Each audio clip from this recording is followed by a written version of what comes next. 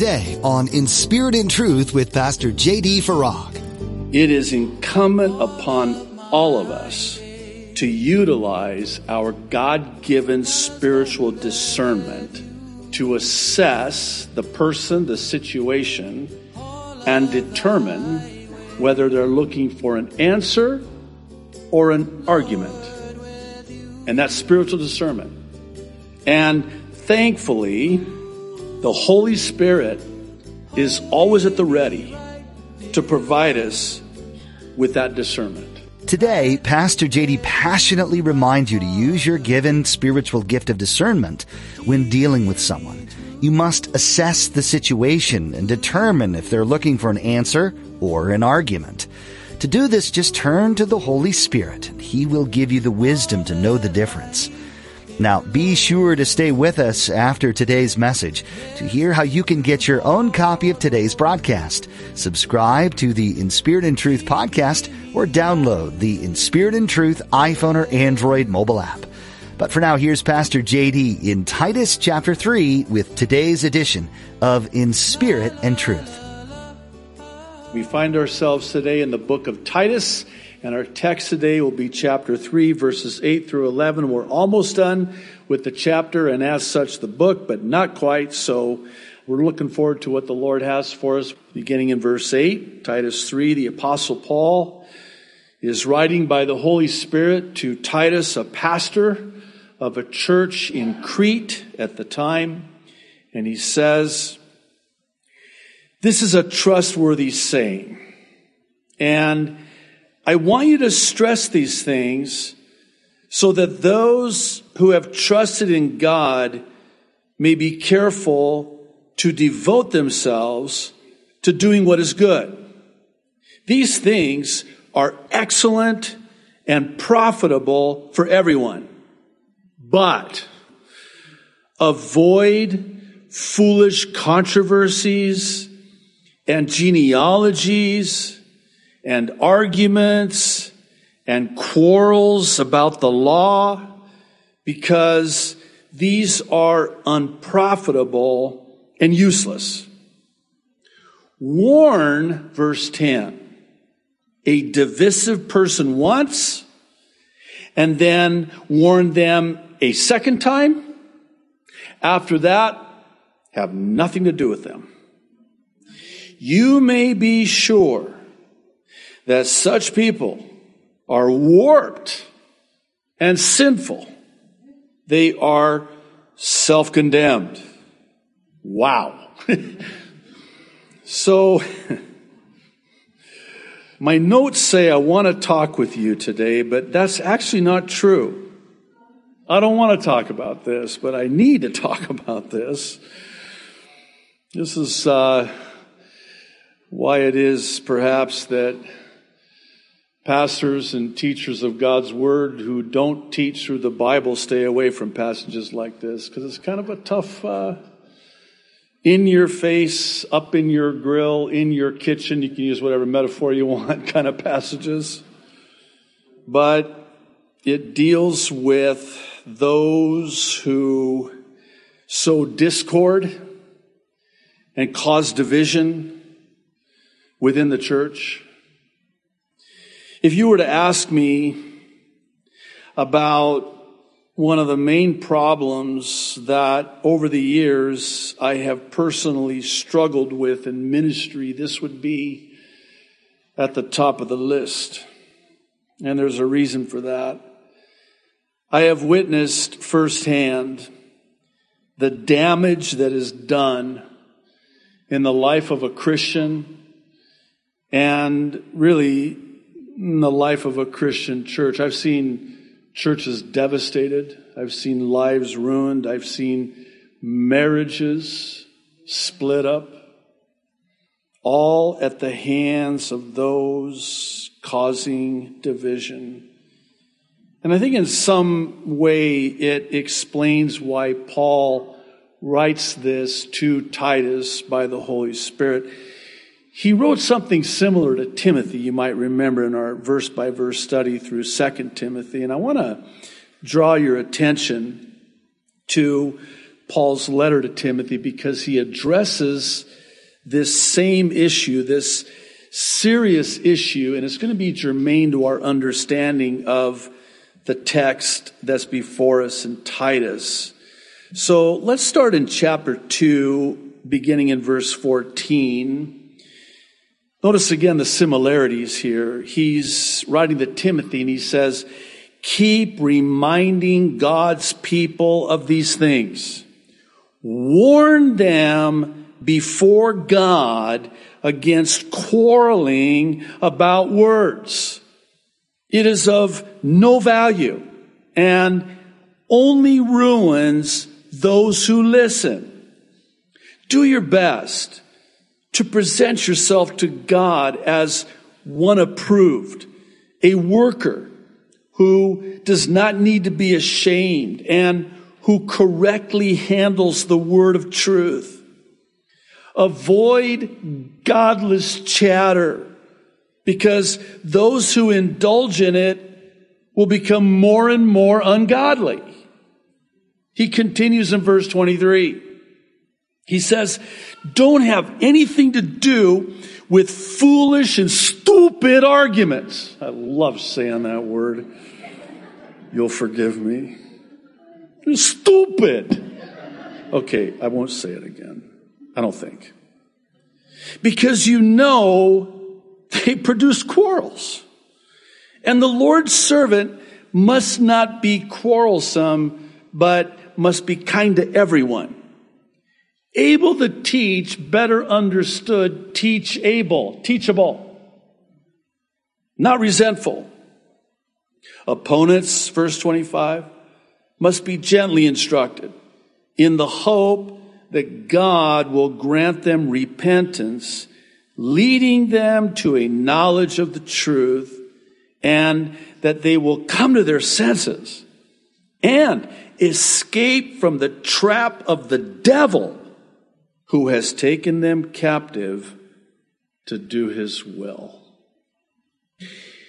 It seems that both Timothy and Titus were dealing with similar issues, and it's for this reason that we refer to Timothy and Titus affectionately as the pastoral epistles. They were dealing with real problems in the church, and one of the main problems in the church that they were dealing with was contention, strife, division. However, while the concerns over divisive people were similar, Paul's letter to Titus seems to deal more specifically and severely.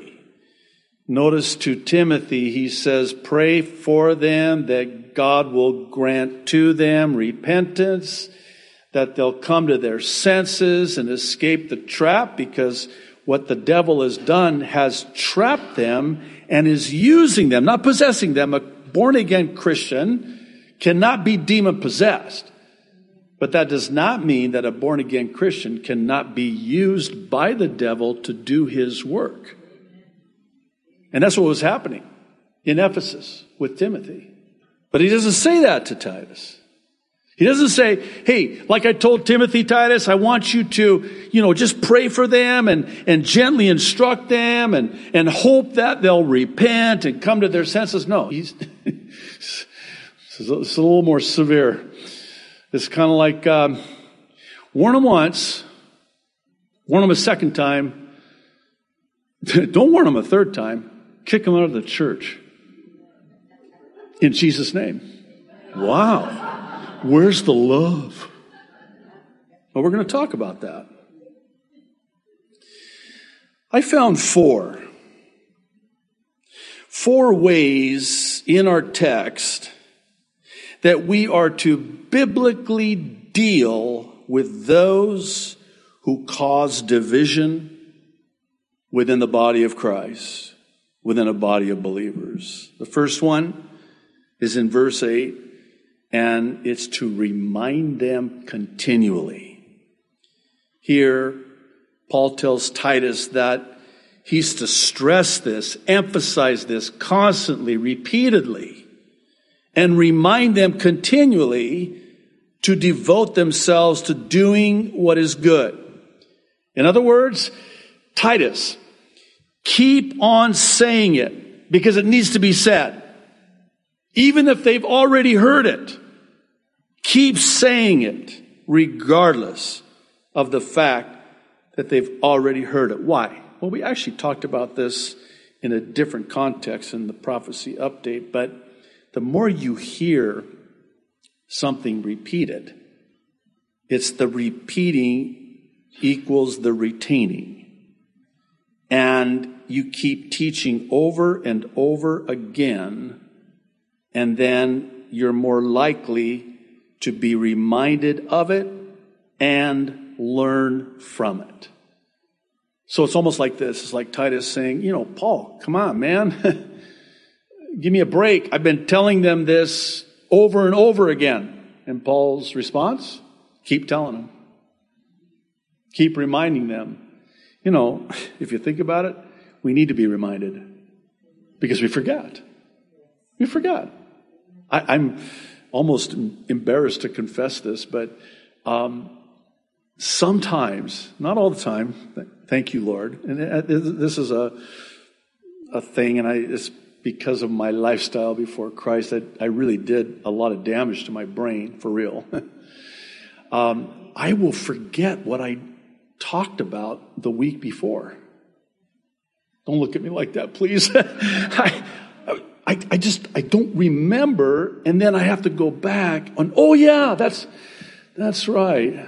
It's actually a pretty good sermon, come to think of it. And I don't know if you notice this or not, but replete throughout Scripture, what you find time and time again is a repeating of the same thing.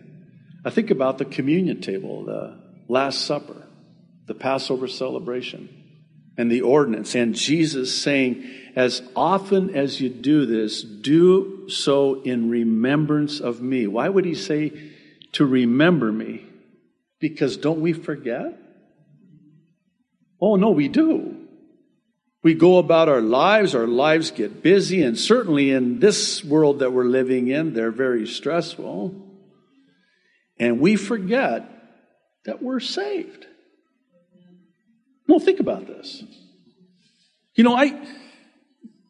get in the heat of the battle and the intensity of your day in and day out work, and you get all worked up and beat up, bus up. I like saying that too. Bus up. And then it's like the Lord's going, hello?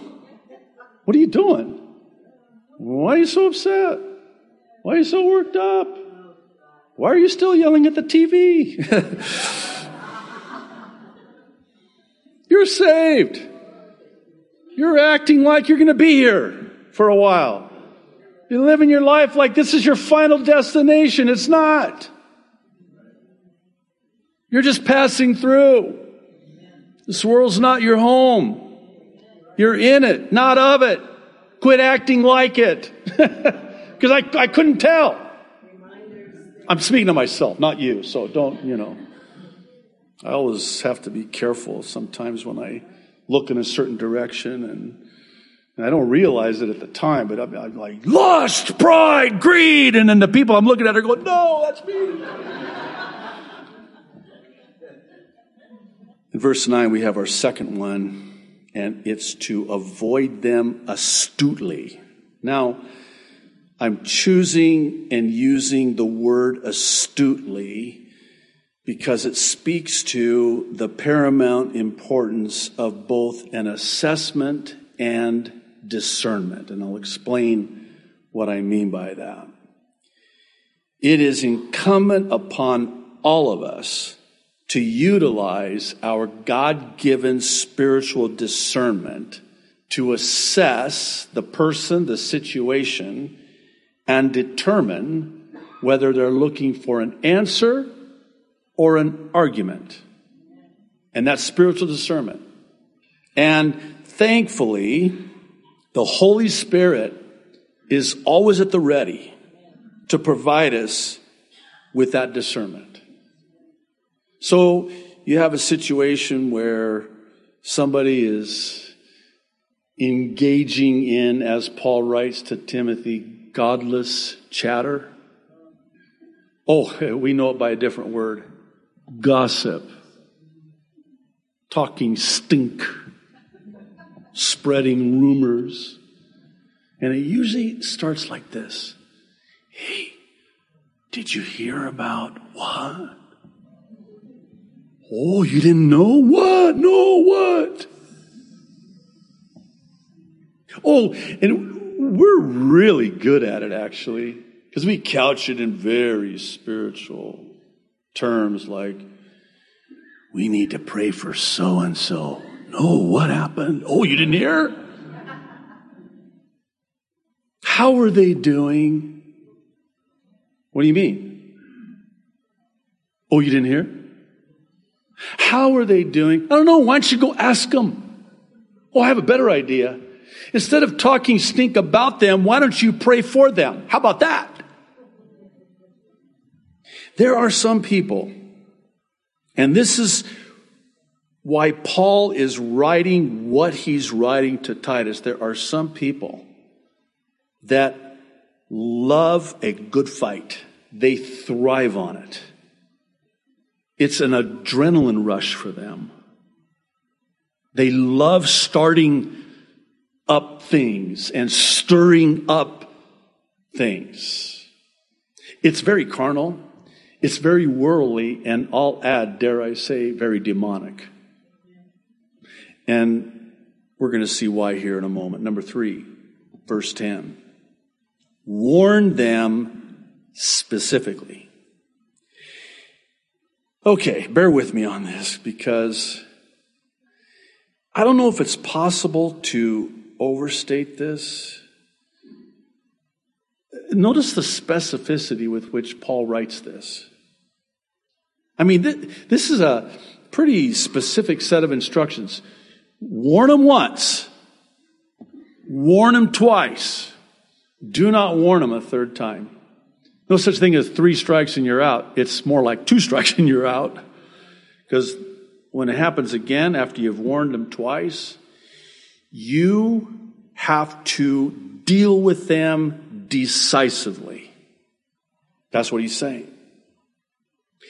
After the second warning, not the third warning,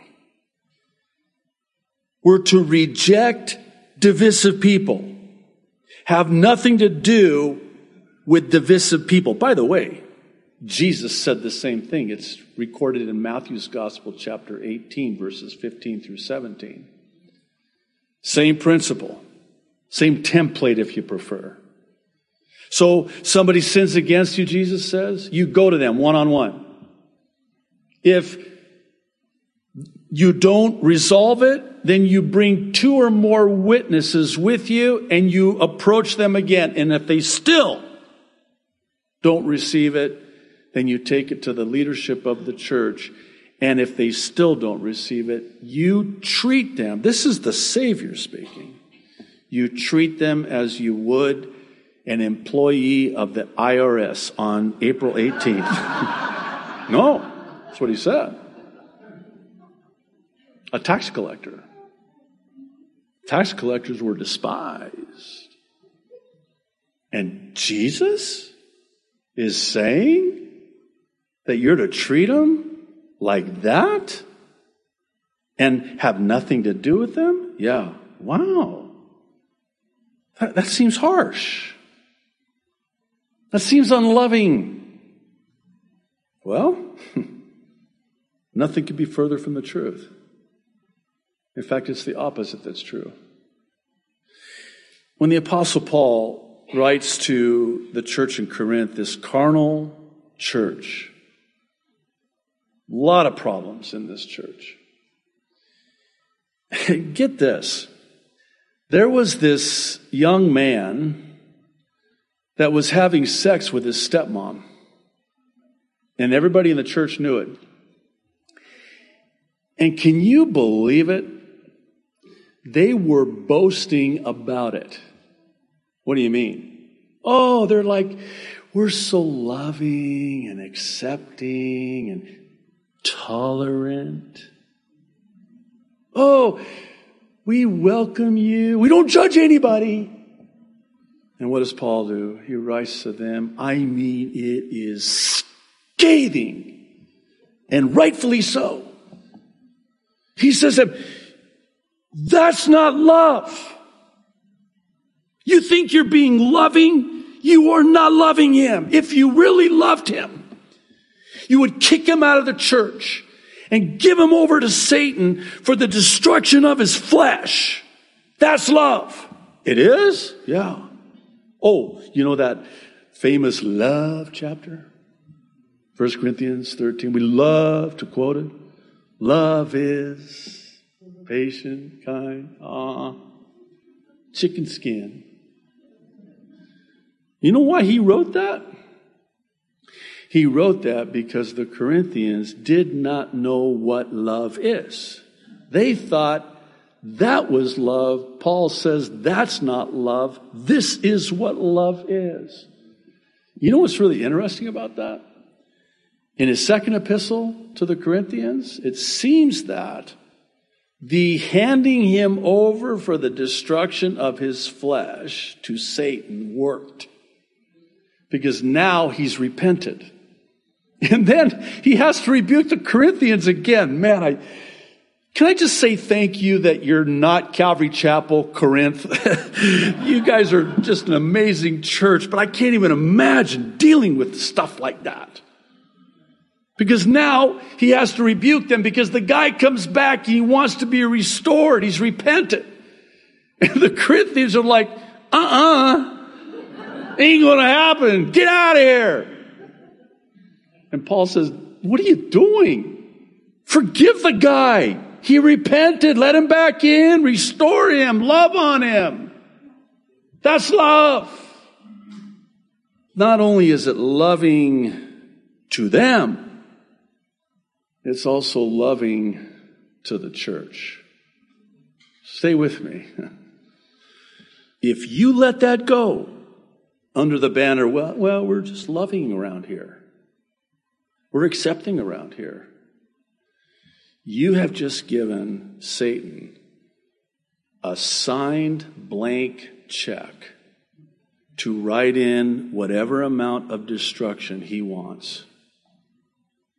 You've just given him permission. You have to understand that Satan cannot destroy the church from without. He can do it from within. And that's how he does it.